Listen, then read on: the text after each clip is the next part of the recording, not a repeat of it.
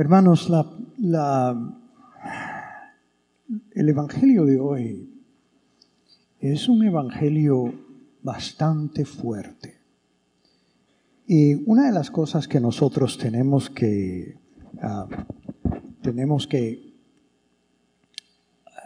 tratar de entender es que, ¿cómo se dice el dicho ese? Que uno oye lo que quiere oír. Y es difícil en el evangelio escuchar el mensaje de Cristo completo. Porque lo que hacemos es escuchar lo que más necesitamos. Y eso me lo digo yo a mí mismo, porque es una cosa muy humana hacer eso. Pero el evangelio de hoy yo creo que es una de esas cosas que es casi exactamente contrario, parece, pero no lo es, pero parece casi claramente contrario a lo que estamos acostumbrados de oír de Jesucristo. Porque nosotros estamos acostumbrados de llamarle a Cristo el príncipe de paz, que Él es el que nos trae la paz y la salvación, y que quiere todo lo bueno para nosotros. Y eso es verdad. Pero el punto todavía es este. ¿Qué es bueno para nosotros? Porque no todo lo que nosotros queremos es bueno para nosotros. Eso a mí me gusta un ejemplo muy simple, chiquitico, pero es muy simple, lo he usado antes. El ejemplo de un niño que va a su mamá y le dice: mamá, ¿tú me amas? Y la mamá dice: claro, mi hijo, ¿cómo no? Y entonces le digo: mamá, ¿tú quieres que yo esté contento y feliz? Sí, claro, yo quiero eso para ti. Bueno, mamá, si tú me amas y quieres que yo esté contento y feliz, tú sabes que a mí me ha encantado el 3er grado. Me encantó mi maestra. Me ha fascinado el 3er grado. He estado más feliz que nunca en mi vida. Mami, como tú me quieres y quieres que yo esté feliz, déjame repetir el 3er grado. No me hagas moverme al cuarto. Yo quiero quedarme con mi maestra. ¿Qué le dices? Pues claro que no. Y entonces el niño te mira y te dice: pero tú no me dijiste que tú querías que yo fuera feliz. Esto es lo que yo requiero para que yo sea feliz. Y tú le tienes que decir: mi amor, es precisamente porque te amo, porque no te puedo dejar y no te puedo dar lo que tú quieres. Tengo que empujarte. Imagínate, el niño se echa a una batalla y se echa a llorar y tú no me quieres, mentira, tú no me quieres. ¿Qué está pasando? Que el niño solamente quiere oír lo que él quiere oír y la definición de su vida. No tiene ninguna idea de la definición de lo que debe de ser. Y tú como adulto lo tienes. Entonces tú tienes que empujar a ese niño o esa niña para que sea no solo lo que es ahora, pero que sea lo que debe de ser. Porque tú como adulto tienes esa visión de lo que una persona debe de ser como un adulto. Y tú no quieres que él sea un retardado. Ahora, Jesús nos ve de la misma manera. De la misma manera. Nosotros queremos, ay Jesús, imagínate si tú estás feliz ahora y lo que Él te dice es, tú estás feliz, ¿por qué? Porque estás de acuerdo con todo lo que está pasando ahora. Estoy hablando con la mayoría de la gente. Yo sé que algunos de ustedes están pasando por mucho problema y no están felices y están pidiéndole a Dios que les ayude. Eso es punto de acuerdo. Pero la mayoría de nosotros, cuando todo está bien, queremos que Dios nos siga dando todo. Entonces, ¿qué pasa? Que leemos en la Biblia y la Biblia dice, yo soy el Señor de la paz, yo soy el buen pastor, yo te amo, yo vino, ¿okay? Y somos como el niño, mirando, ay sí, papi, sí, sí. Pero no vemos el resto, no vemos el futuro de lo que Dios...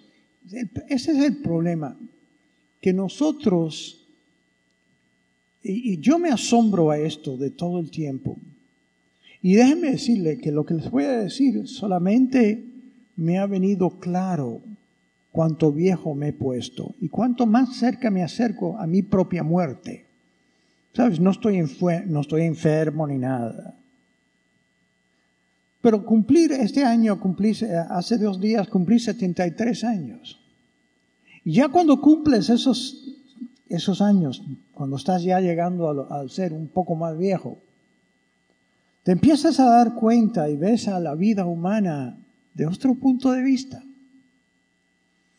Y me he dado cuenta de que acostumbrado estaba a ser un ser humano con la vida enfrente de mí, todas las posibilidades y todo.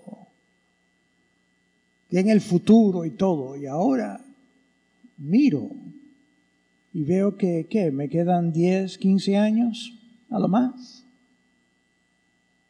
Y entonces empiezo a mirar, bueno, ¿y el porqué de mi vida? ¿A dónde voy? ¿Cuál es el punto de todo esto? Y me doy cuenta de que lo que Cristo ha prometido, yo lo tenía siempre como el futuro, pero ahora es un futuro muchísimo más cerca. Miren, durante toda la semana yo tengo, casi cada semana, yo tengo un almuerzo con un amigo mío que le han diagnosticado cáncer y que está bastante avanzado el cáncer. Y él se da cuenta que tiene 2 o 3 meses o 4 meses. Para él el mensaje de Cristo es una cosa eminente, aquí está. Para él esto no es una religión de domingos. Para él, si yo me siento así, pensando que yo tengo 10, 15 años de vivir, me imagino para él.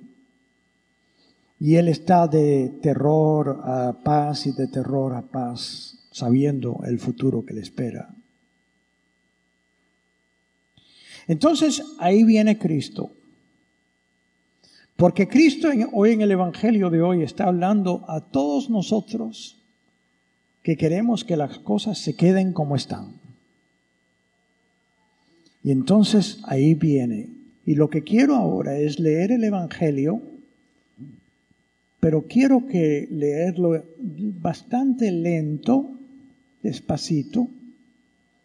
Y quiero que ustedes lo oigan, pero lo oigan con los oídos de el niño que quiere quedarse en el 3er grado. Y entonces tu mamá te está diciendo, no, pero sí te amo. Oye esto.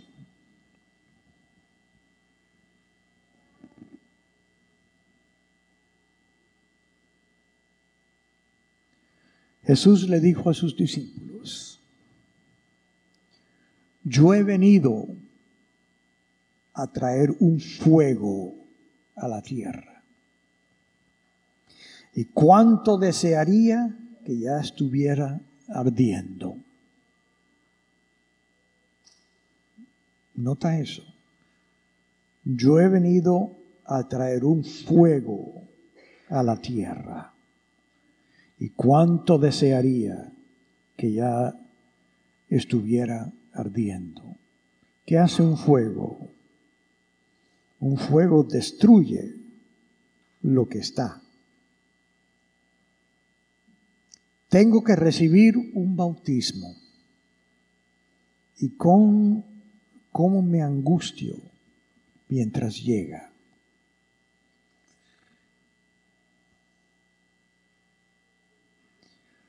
Jesús no se bautizó. Jesús no se bautizó ya. Sí. Juan Bautista lo hizo. Entonces, ¿por qué está diciendo, tengo un bautismo que recibir? ¿Y cómo me angustio mientras llega? ¿Por qué?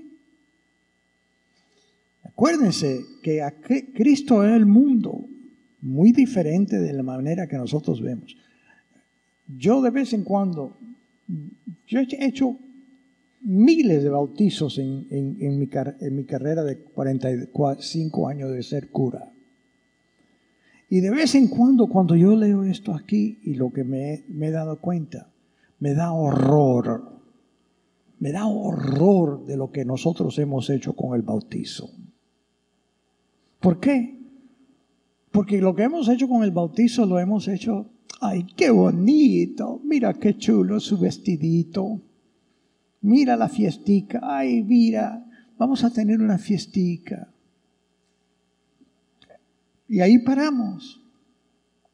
Pero ustedes notan que Cristo está diciendo que su bautizo no ha terminado.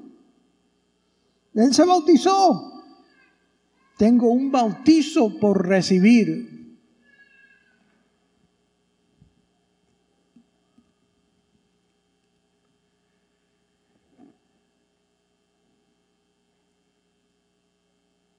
Tengo que recibir un bautismo. ¿Y cómo me angustio mientras llega? En otro momento, cuando Jesús habla con Juan y Santiago, Juan y Santiago quieren estar al lado de él en su reino, y Jesucristo les dice, ustedes pueden tomar el cáliz que yo voy a tomar, hablando de su pasión, de la crucifixión. Y Juan y Santiago le dicen, sí, nosotros podemos. Y entonces se dice, y pueden ser bautizados con el bautizo que yo me voy a estar bautizando. Sí. Otra vez Cristo diciendo, todavía no ha pasado el bautizo no se ha completado. ¿Y cuándo cuándo nos damos cuenta que el bautizo de Cristo se ha completado? Eso a mí cuando yo me entendí esto, me dio como si fuera un golpe durísimo. ¿Se acuerdan cuando Cristo está crucificado y ya está cerca de su muerte? Entonces, en unos minutos antes de que se muere, unos segundos antes que se muere, Jesús dice, tengo sed, y le dan un poco de vino agrio. Y entonces mira a Dios y le dice, ya está completado. En tus manos encomiendo mi espíritu. Y muere. Ya está completado. ¿Qué está completado? Su bautismo. Su bautismo de Juan era el inicio, pero el bautismo de él lo entendía como la misión entera de su vida, de seguir a Dios. Yo nunca he pensado eso. Que tu bautismo no es solamente, ay, te quitaron una manchita por dentro del pecado original y ya. Tu bautismo es tu relación con Dios. Tú puedes o no puedes vivir tu relación, depende de lo que tú hagas. Y tu bautismo no está completado hasta el día que tú te enfrentes a Dios y le digas, en tus manos encomiendo mi espíritu. Y nos va a pasar a cada uno de nosotros. Nos va a pasar. Entonces sigue hoy y viene la próxima parte, que es la parte... ¿Sabes la diferencia de todo esto? Para mí, yo lo tomo en serio. Para mí esto no es solamente una cosa, Jesucristo dice esto y esto, vamos a hacer lo que nos da la gana. Este es Dios hablando. Y entonces dice, ¿piensan acaso que yo he venido a traer la paz a la tierra? Y claro que todos nosotros decimos, claro, chicos, sí, tú has venido a traer la paz a la tierra. ¿No te llamamos el príncipe de paz? ¿Cuál es la respuesta de Jesucristo? De ningún modo. De ningún modo. No he venido a traer la paz. Nótalo ahí. No he venido a traer la paz, sino la división. ¿Por qué? Y nota que empieza ahora, dice, de aquí en adelante, de 5 que haya en una familia, estarán divididos 3 contra 2, madre contra hija, y empieza todo eso. Nota que hasta el nivel familiar se va a dividir. Pero el punto es, ¿por qué Jesucristo está diciendo, ¿piensan acaso que he venido a traer paz a la tierra? De ningún modo. Yo he venido a traer la división. Ahora, ¿por qué? Miren, hermanos, el problema es con la palabra paz. En el tiempo de Jesucristo había una paz relativa. Estaba paz. No había guerra. ¿Pero por qué? Porque todo el mundo le tenía terror a los romanos. Miren, hermanos, los romanos, por cualquier cosita, te mataban. Y si querían que la gente, y lo que ellos querían es que la gente se diera cuenta no solo de la muerte que les esperaba si contradecían a Roma. Querían que vieran que la muerte que les esperaba era la muerte horrible, la crucifixión.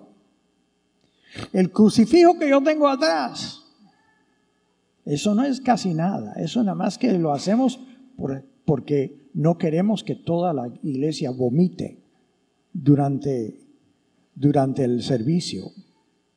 Porque si tú vieras de veras una crucifixión, vomitarías. Porque lo que le hacían, y no lo voy a hacer mucho, describir mucho, pero tengo que describir para que entiendan. La cruz de Cristo no era más alta que la parte de abajo de la pantalla. No era más alta. Si María estaba parada enfrente de él Jesucristo, el ombligo de Jesucristo le llegaba acá, aquí. Jesucristo estaba desnudo. No lo ponemos desnudo ahí por decencia a la congregación. Su cuerpo no estaba así. Los látigos de los romanos tenían pedacitos de hueso en cada parte del látigo, pedacitos. Y cuando te pegaban en los huesos, se te metían y arrancaban la piel. Debe haber tenido piel por todos lados. A veces se le veían hasta los huesos a la gente. Y entonces te colgaban ahí y te dejaban que te asfixiaras, porque te tenías que levantar para tratar de respirar y no podías. El terror de ver un ser humano morir así, y duraba horas, a veces hasta días, y te dejaban ahí para que los pájaros te comieran. Y tú caminabas por ahí, por al lado, por los lados, y veías no solo una cruz, había cientos de cruces con esqueletos todavía. Yo le estoy diciendo que te dan ganas de vomitar. ¿Y por qué? Porque los romanos querían la paz. La paz. Pero era la paz basada en el terror. Si tú haces algo, mira lo que te va a pasar. El terror. Jesucristo no vino a traer esa paz. Ustedes notan que cuando yo les digo la paz esté con ustedes, no solo digo eso. Yo digo la paz de Cristo esté con ustedes. Y nota que la paz de Cristo, y Él lo dijo, yo les doy la paz, pero no se las doy como el mundo le da la paz. No se las doy así, porque el mundo da la paz de Roma, la paz del terror. Hoy en día nosotros no tenemos guerra. ¿Sabes por qué? Por el terror a las armas nucleares. La paz que existe ahora es porque nosotros sabemos que si nosotros hacemos algo, todo el mundo se destruye. Rusia, China, nosotros, todo el mundo empieza a tirar cohetes nucleares, con bombas nucleares. Todo el mundo muere. Es la paz del terror. Entonces, cuando Cristo dice, ustedes piensan que yo he venido a traer la paz, Cristo te está diciendo, no. Yo no vine a que ustedes siguieran este juego que están haciendo del terror. Yo vine a traer la división. Y nota que la división no es solamente una pelea de familia. ¿Qué le pasó a él? Cuando Cristo empezó a llamar, a enfrentarse al poder de los fariseos, de los escribas y de los romanos, porque acuérdate que a Jesucristo lo acusaron de no mantener la paz romana. Porque los judíos los fariseos estaban rebelando uno contra otro, y Jesucristo estaba diciendo cosas que estaban alterando la paz que era. Y entonces había problemas ya en la comunidad, y lo llevaron a los romanos, y entonces le dijeron a los romanos, si tú no apoyas la paz que tenemos, tú no eres discípulo del César. Tú no estás de acuerdo con el César. Y Pilato le tenía terror a que lo reportaran al César, porque le hacían la misma cosa. Terror.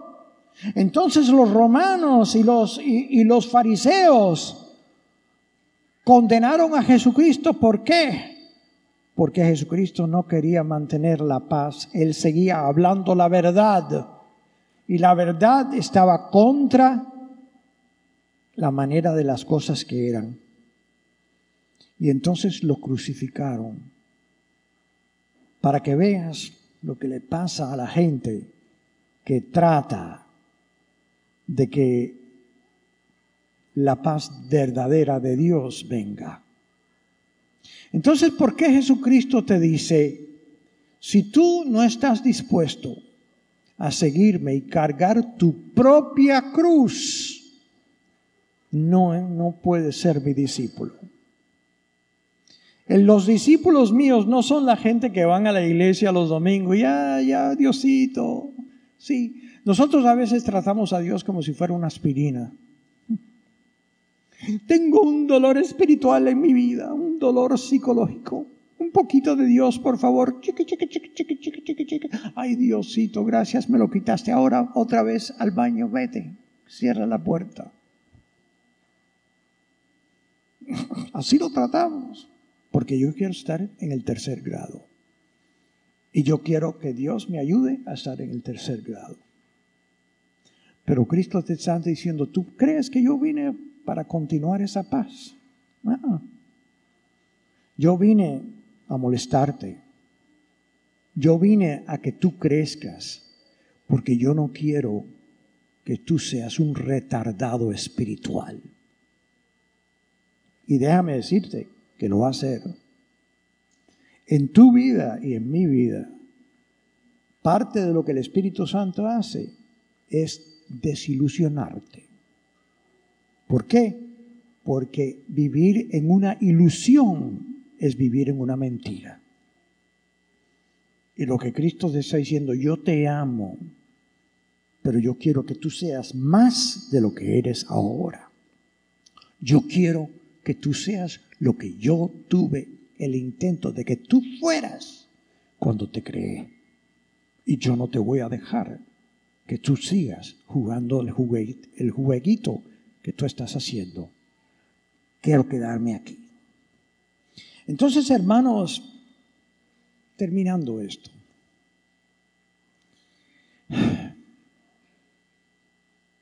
A mí me ha pasado, yo diría que me ha pasado crisis, y crisis profunda, 3 veces en mi vida. No tengo el tiempo de enumerar cuáles fueron, pero fueron crisis fuertes. Otras crisis chiquiticas, pero casi no cuentan, fuertes. Y nunca se me olvidará la última. La última fue fuerte, fue casi 15 años. Y nunca se me olvidará, yo no sabía si me volvía loco, yo no sabía si me iba a suicidar. Y yo sabía, claro, que siendo cura y siendo cristiano, ¿cómo voy a hacer eso? Pero la tentación, porque el sufrimiento es profundo.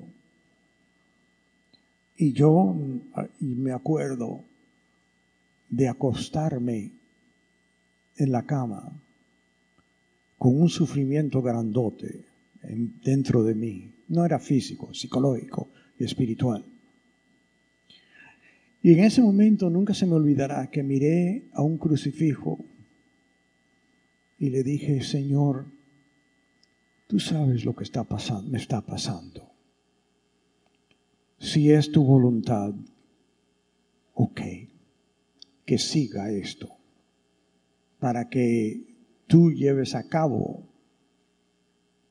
lo que tú estás haciendo en mí. Y yo no sé lo que es. Pero si tú me diriges, que siga lo que está pasando. Nunca se me olvidará ese momento, porque fue el momento en que, en el medio de una de mis cruces personales, yo le dije sí a Dios. Y hermanos, eso nos va a pasar a todos.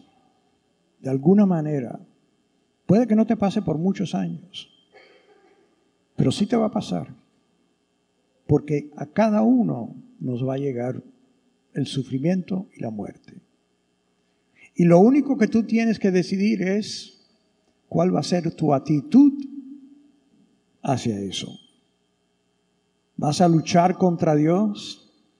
¿Te vas a tirar al suelo y tener un pataleo, llorar porque Dios no está haciendo lo que te gusta?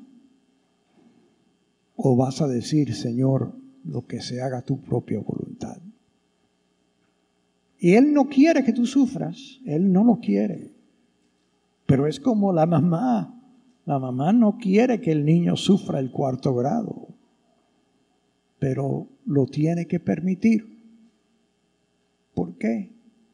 Porque el niño no se puede quedar donde está. No se puede quedar donde está. Nosotros tampoco nos podemos quedar donde estamos. Ustedes piensan que yo he venido a traer la paz a este mundo, dice Jesucristo. La paz como que todo se quede como yo quiero. No. Yo he venido a desilusionarlos. Yo he venido para que ustedes sigan el 4º grado.